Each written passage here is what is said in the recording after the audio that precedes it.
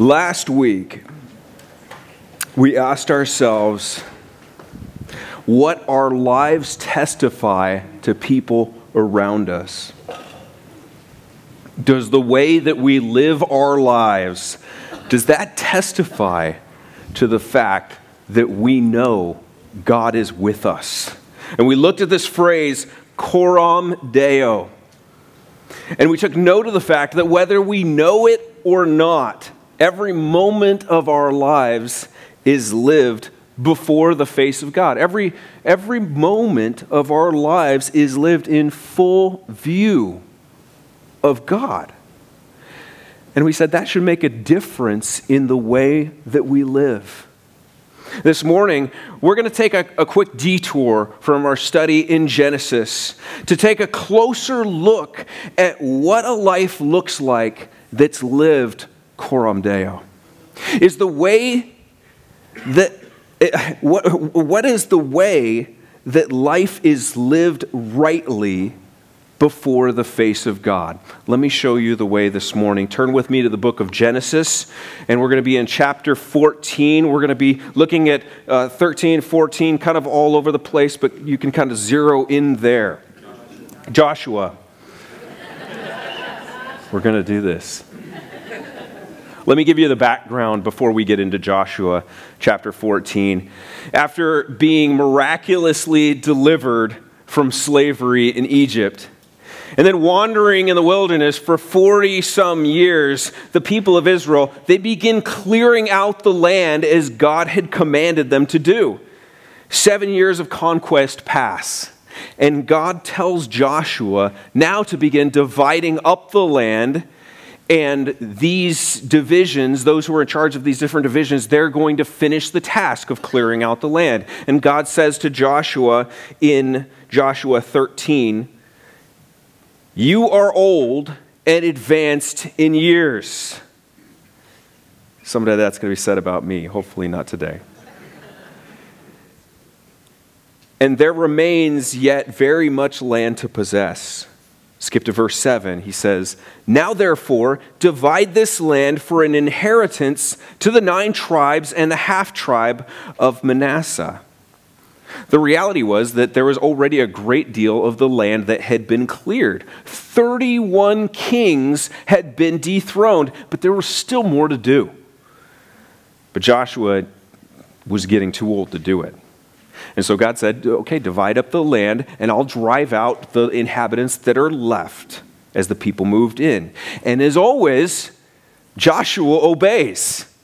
And we see in the verses that follow, Joshua begins dividing up the land as God commanded. If you look at Joshua 14, verse 6, it says this, "Then the people of Judah came to Joshua at Gilgal. And Caleb, the son of Jephunneh the Kenizzite, said to him, 'You know what the Lord said to Moses, the man of God, in Kadesh Barnea concerning you and me. I was 40 years old when Moses, the servant of the Lord, sent me from Kadesh Barnea to spy out the land. And I brought him word again as it was in my heart. But my brothers who went up with me made the heart of the people melt. Yet I wholly followed the Lord my God. And Moses swore on that day, saying, Surely the land on which your foot has trodden shall be an inheritance for you and your children forever, because you've wholly followed the Lord my God. And now, behold, the Lord has kept me alive, just as he said, these 45 years since the time that the Lord spoke this word to Moses, while Israel walked in the wilderness. And now, behold, I am this day 85 years old. I'm still as strong today as I was in the day that Moses sent me. My strength now is as my strength was then for war and for going and coming. So now, give me this hill country of which the Lord spoke on that day. For you heard on that day how the Anakim were there with great fortified cities. It may be that the Lord will be with me, and I shall drive them out, just as the Lord said. Then Joshua blessed him. And he gave Hebron to Caleb, the son of Jephunneh, for an inheritance. Therefore Hebron became the inheritance of Caleb, the son of Jephunneh, the Kenizzite, to this day, because he wholly followed the Lord, the God of Israel. So as Joshua was divvying up the land, this 85-year-old man named Caleb steps forward and says, "It's time. Give me the land that you promised me." Remember the word that Moses said concerning me? The land which I have walked, that's going to be given to me as an inheritance. And right away we see that this is a very interesting man. You know, most people at 85, they're thinking about what they can give away and who they're going to give it to. But not Caleb. He says, "Hey, I'm ready for that property that was promised me. I'm still strong. Look at me. I'm still able to handle myself. I've still got things I want to accomplish." And notice there's no pushback from Joshua. Joshua doesn't say, "Caleb, come here, buddy. 85. Do you know what God just said about me? You're too old. Divide up the land. They'll take care of the job." Okay, Caleb. Let's get you a health exam. Let's see how you're doing here. If you get a clean bill of health, then maybe we'll pray about it. We'll consider it. No, we don't see any of that here. There's no hesitation. There's no attempt to verify Caleb's claim, to go back in the record book and say, "Well, did Moses actually said that? Let's see what was in the details there." No. He just blesses him and gives him the land. Why? What's the reason here that Caleb is honored in this way? This is key. Verse 14. He wholly followed the Lord, the God of Israel. That's an important phrase, and that's the phrase we want to hold on to this morning and wrestle with this morning. He wholly followed the Lord. It's the defining statement of Caleb's life. It's the thing he's remembered by the most. It set him apart from all the others. It's mentioned here in Joshua 14, it's mentioned 3 times. It's mentioned once in Numbers 32:12. God himself explicitly says that about Caleb in Deuteronomy 1:36. You know, the value of public recognition, it's dependent upon the one who's doing the recognizing. It's one thing for mom to come alongside and say, "Oh, you know, hey, take a look at my boy. He did such a good job." Or my little girl, she did such a good job. That's one thing. It's another thing to have your boss call you out in front of others and recognize you. It's another thing for the CEO of the company to call you out, or the President of the United States. No. This is God here doing the recognizing. This is incredible. Caleb is recognized by God himself, and there's nothing like it. It's the well done, good and faithful servant that every Christian should be longing to hear, to have the creator of the universe, the only one in all of history, in all of space, whose opinion matters, to say, "He wholly followed me." That's the highest honor in all existence. It's the heavenly equivalent of the Medal of Honor or the Victoria Cross or knighthood, only of infinitely greater value because of the one who is giving it. And it belongs to a man named Caleb. I'd love that to be said about me, wouldn't you? Well, what was it about Caleb that made him so deserving of this honor? What does it look like to wholly follow the Lord? This is the way. It begins with unshakable trust in God. In verse 6, Caleb reminds Joshua of where this all began. He was 40 years old when God had singled him out. The details of this are in Numbers chapter 13. Here's what happened. On the edge of the promised land, God tells Moses to send spies out into the land. If you've been to Sunday school, you know all about this story. Those chosen were of the 12 heads of the tribes of Israel. Among them were Hoshea, the son of Nun, of the tribe of Ephraim. Moses called him Joshua. And Caleb was also called the son of Jephunneh of the tribe of Judah. So you have Joshua, you have Caleb, and you have these 10 other guys. They went out for 40 days and they traveled all of the land. They checked things out. They collected samples of the fruit that was there and they brought them back at the end of that time. And they report to Moses, and here's what they said. Numbers 13:27, we came to the land to which you sent us. It flows with milk and honey, and this is its fruit. Can you imagine being there? Imagine what that was like, hearing the news, seeing with your own eyes the fruit of the land, touching it, tasting it. For years they had been waiting for this moment when they'd enter the land that God had promised, and now being on the edge of entering that land and hearing that it's every bit as incredible as God said it would be. I don't know if I'd be able to contain myself. But in the middle of that excitement, a bomb is dropped. They continue on in reporting, and they say this, however, the people who dwell in the land are strong. The cities are fortified and very large. This land is an amazing place. We can never go there. It's far too dangerous. And that threw everyone immediately into a panic. What? How could this be? God led us all this way only to be slaughtered in the land that he promised? And that's when Caleb steps up and says, I have something to say. Wait just a minute. And he says this in verse 30. Let's go up at once and occupy it, for we're able to overcome it. He says, what are you waiting for? You've seen for yourselves the land is good. Let's go and let's take it because our God is with us. And Joshua was in agreement, but it seems like he was silent at this point. We don't hear what he said. Right away, the 10 others, they fire right back at him and they say, no way.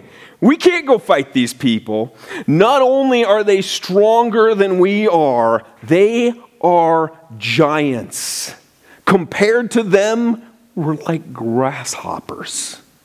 We don't stand a chance. That was bad news. You know what it's like to receive bad news, don't you? You hear that you or someone you love has cancer. Maybe you heard at a young age your parents are getting a divorce. The money has run out. Or a child announces some big changes that they've decided on in regard to their identity. Or a husband or wife has been unfaithful, or something very painful has happened to a dear friend, or there's been another senseless mass shooting. We read that the bad report, it threw the people into utter despair. They wept all night. And they begin to talk about returning to Egypt. You know, we were far better off back there. Let's find someone to take us back. And right then, Caleb says, you know what, I'll do it. I'll take you back. Let's go. Grab your coats, grab your goats, follow me. Not exactly, right? He said to the whole congregation in verse 7, the land which we passed through to spy it out is an exceedingly good land. And if the Lord delights in us, he will bring us into this land and give it to us, a land that flows with milk and honey. Only do not rebel against the Lord and do not fear the people of the land, for they are bread for us. Their protection is removed from them, and the Lord is with us. Do not fear them. He says the land is good. Don't be afraid of these people. It's them that needs to be afraid because God is with us. See, Caleb had unshakable trust in God. And notice here, he never denies the existence of the giants. No, not at all. They're there, they're real, that's okay. No, his confidence in is not dependent on the size of the obstacle that is out there. The only thing that mattered to him was the power of his God. And how often do we find ourselves confronted with obstacles of enormous proportions and we cower under their threat because our focus is in the wrong place?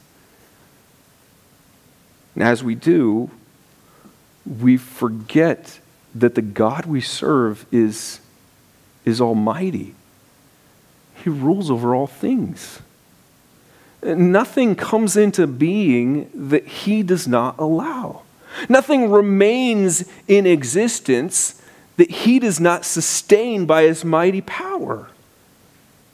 And it's this same God that has broken into time and space to save us. When our oldest daughter was 3, we had the hardest time getting this girl to fall asleep.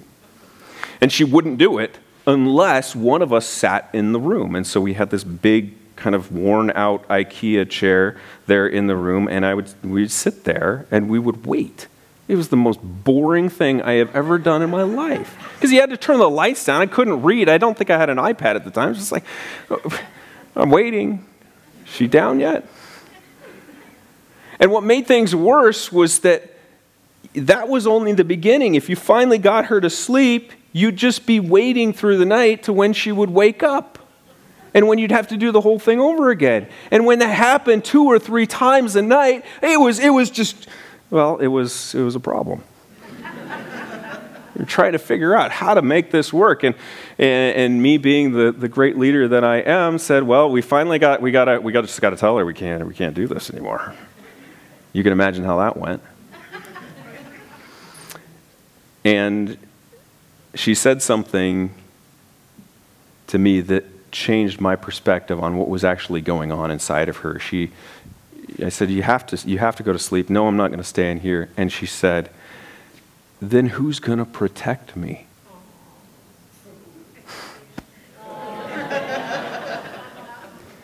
And yet at the same time that my heart was breaking, a light went off in my head. It wasn't that she just wanted to be with Dad all the time. She couldn't stand the thought of me leaving. That wasn't what it was. It was that she was afraid that if Mom or Dad wasn't there, that something else was going to get her. And so that night we read the story of David and Goliath.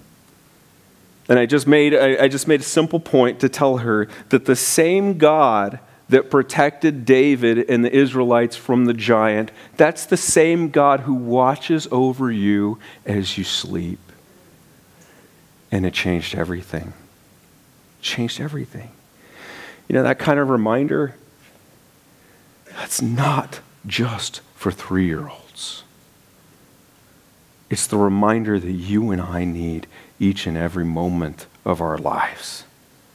Whatever giants that you and I may face, when they show up in our lives, they tempt us to give way to fear and run. We've got to remember that same God, the God that shrunk the giants in the mind of Caleb and David, is the same God that is with us every moment. This is the way. And you know, we have an advantage that Caleb and Joshua and David, an advantage that they didn't have. You see, we're on the other side. We look back at the victory our God has had over the biggest giant, the nastiest, the most terrifying giant of all time. It's the giant that we created. It's the giant that stood between us and him. It's the giant that would certainly have killed us. The giant that we could have never mustered enough strength to defeat. By Jesus Christ's death and resurrection, God has slain the giant of giants, our sin. And if you've placed your trust in Jesus, you stand or sit victorious. Victorious in Christ. Paul says this in Romans 8. What shall we say to these things? If God is for us, who could be against us? He who did not spare his own son, but gave him up for us all. how will he not also with him graciously give us all things? If God made the ultimate sacrifice for us in Jesus Christ, then we better believe that he's going to care for us in our present struggles. Paul goes on, verse 35, who shall separate us from the love of Christ? Shall tribulation or distress or persecution or famine or nakedness or danger or sword? Verse 37, no. In all these things, we are more than conquerors through him who loved us. For I am sure that neither death nor life, nor angels, nor rulers, nor things present, nor things to come, nor powers, nor height, nor depth, nor anything else in all creation will be able to separate us from the love of God in Christ Jesus our Lord. It was Caleb's unshakable trust in God that allowed him to wholly follow the Lord. Had it not been for that great confidence, well, he would have been right there with the rest of them saying, I'll lead us back. I'll take you. Follow me. See if you can keep up because I'm going to be running. But unlike the foolish man who built his house on the shifting sand, Caleb built his house on a rock. He built his house on the God that Psalm 89:5 describes. Let the heavens praise your wonders, O Lord, your faithfulness in the assembly of the holy ones. For who in the skies can be compared to the Lord? Who among the heavenly beings is like the Lord? A God greatly to be feared in the council of the holy ones, and awesome above all who are around him. O Lord, God of hosts, who is mighty as you are, O Lord, with your faithfulness all around you. You rule the raging sea. When its waves rise, you still them. Are there waves rising in your life? You know, Caleb not only needed confidence in God for the giants out there, he needed confidence in God for the enemies in the room. Because as soon as he finished talking, the people erupted into an angry mob and they picked up stones to attack Caleb and Joshua. Fear can do crazy things to people. Fear of being on the wrong side of history. Pressure to join in with the moral revolution. It's so intense. We're tempted to bend, to give in, to reconsider, to redact, to reinterpret, to revise, and repent of those long-held biblical convictions. Fear can make you do things you never thought you would. Fear can divide families. It can turn husbands against wives and parents against their children and brothers against sisters, even church members against one another. Fear can cripple and close the doors of churches. The pressure is real. The danger is real. The threats are real. But like Caleb's God, our God is real. Martin Luther once said this, one with God is a majority. It didn't matter how big they were who were rising against him. It didn't matter how many there were. It didn't matter what the odds were. As long as Caleb had God with him, he could stand tall. Verse 10 tells us that. Numbers 14:10, all the congregation said to stone them with stones, but the glory of the Lord appeared. The glory of the Lord appeared at the tent of meeting to all the people of Israel. And so at the moment of greatest intensity, when it looked like everything was lost, that evil was going to triumph, that God's plan to bring his people into the promised land had failed, the blinding glory of the holy Almighty God bursts into the tent and the tables turn. God says this in verse 11, how long will this people despise me? How long will they not believe in me in spite of all the signs that I've done among them?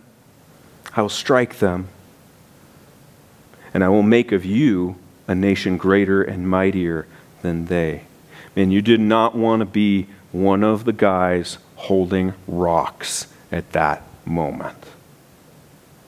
And God wasn't going to let such a blatant act of disbelief and rebellion go unaddressed. So the 10 faithless spies, we're told they would go on to die of plague.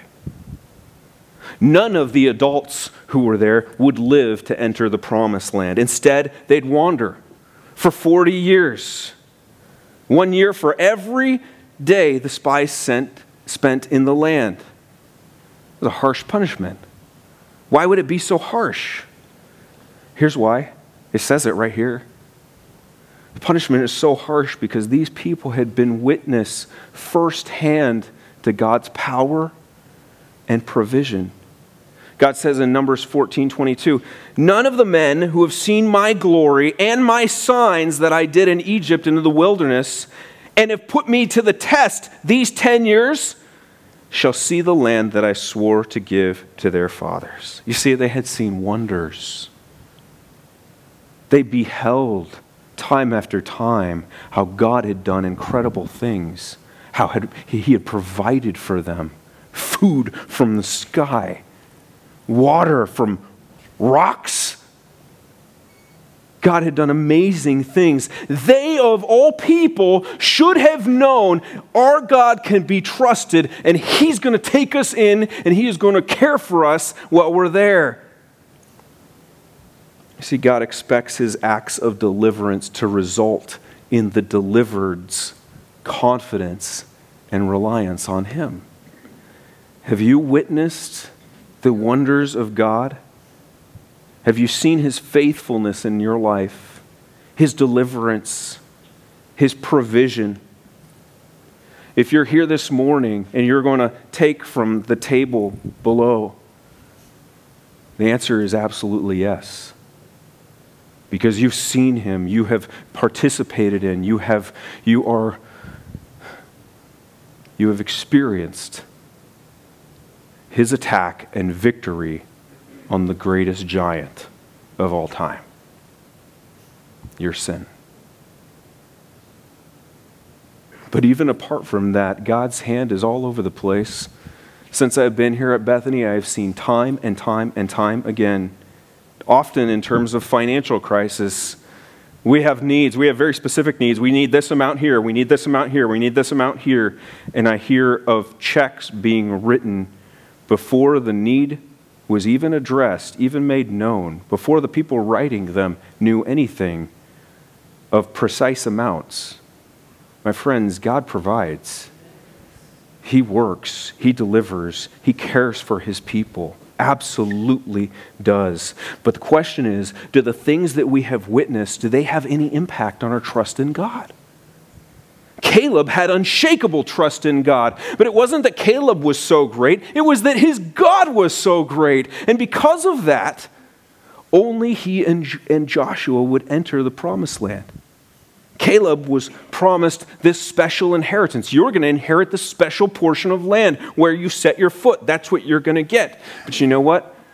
Not right away. Not right away. They would spend the next 40 years of their lives waiting. And here we see another element of Caleb's ability to wholly follow the Lord. Caleb remained faithful to the Lord as he endured the journey through the wilderness. He remained faithful. He was 40 years old when he spied out the land. He would spend the next 40 years waiting for God to come through on His promise. Caleb was a man of faithful endurance. Just imagine how hard that must have been. And imagine the guy who had stood up to everyone else, who had trusted God, who had done nothing wrong himself. Imagine how hard it would have been for him to wander around when, these unfaithful were being punished.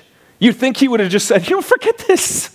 I'm done here. I'm through with these people. I'm not going to waste my time, waste my life hanging around these people while God punishes them. And no one would have blamed him if those 40 years, if every day he spent those years picketing, holding up the signs, protesting, telling everyone, you wanderers, you got what you deserve. No one would blame him for that. We don't see that. Instead, in Joshua 14, we see a man who remained faithful to God as he endured 40 years of waiting. He lived each and every day in light of God's promise for tomorrow. How are we at enduring? It's not easy, right? It is not easy. We don't like pain. We don't like suffering. We don't like waiting. And that's one of the reasons I've never run a marathon. It's also one of the reasons that I have never watched the extended versions of those Lord of the Rings movies. I can't do it. I can't endure that. And yet endurance is a quality that God values. And it's a quality that God desires to see in his people. It involves patiently holding up under unpleasant, difficult, painful circumstances without giving way. It's like that lighthouse that stands off the coast of France. You've all seen this picture. Wave after wave crashes against this thing. It's not going anywhere. It endures. It's what Paul did as he was in chains for preaching the good news about Jesus. He said in 2 Timothy 2:10, I endure everything for the sake of the elect. I endure, yes, no way, of course. It's what God does is he waits for more and more rebellious people to turn to him that they might be saved. It's what Caleb did for 40 years. It's what you and I must do if we're to be wholly devoted, wholly follow the Lord as Caleb did. Faithful endurance. This is the way. What is it that God has allowed in your life that you might have the opportunity to become a person of faithful endurance? Whatever the struggle may be, we can be sure that our faithful endurance, it's not something that God ignores. And thankfully, it's not something that he expects us to do on our own power. Caleb told Joshua in verse 10, he said, behold, the Lord has kept me alive. Just as he said, these 40 years. See, he knew who deserved the credit for his survival. As he trusted in God and relied on his strength, the Lord brought him through. And the same is true for you and I also. And there's reward for it. We're told in 2 Timothy 2:12, if we endure, we will also reign with him. That's part of Caleb's story, a man who wholly followed the Lord. Unshakable trust in God, faithful endurance, finally, tireless resolve. Caleb was a man who never stopped climbing, never stopped running. At 85, still unwilling to throw in the towel. John Piper, a former pastor at a church back in Minnesota, wrote a really interesting article right before the last presidential election. And he said some profound things here. He said, regardless of your political views, and he knew that they were varied even in his own congregation, whatever you think of the current presidential candidates, and there are a lot of opinions out there about these people, he said there's one positive thing that we can learn from their example. And he wrote this: Hillary turned 69. Bernie turned 75. And Donald turned 70. And all of them want to spend their 70s doing the hardest job in the world. Well, most people in their 70s are either retired or about to retire. These people are pushing to do more. The time for wandering was over. The land was being divided up. And Caleb is here saying, I'm still strong. I'm still able to fight and get around it. I don't know how true those words actually were. I don't know if some other people went, really, Caleb, wow. All right, hold on to that walker, buddy. I don't know.